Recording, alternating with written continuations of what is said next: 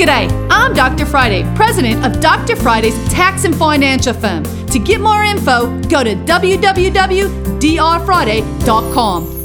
This is a 1-minute moment. Adoption tax credit. For those who adopt a child, you can receive a credit up to $14,440. That is a qualified adoption expenses are required for the year of 2021, or if you adopt a child with special needs, again, $14,440 is what you can adopt. And the perfect part about this, guys, is that if you don't need it in 1 year, it will roll over, so you won't lose that adoption credit. You will be able to use it throughout the next year or two. So, for all those that do adopt, this is an awesome credit. You can reach me at 615-367-0819. You can catch the Dr. Friday call-in show live every Saturday afternoon from 2 to 3 p.m. right here on 99.7 WTN.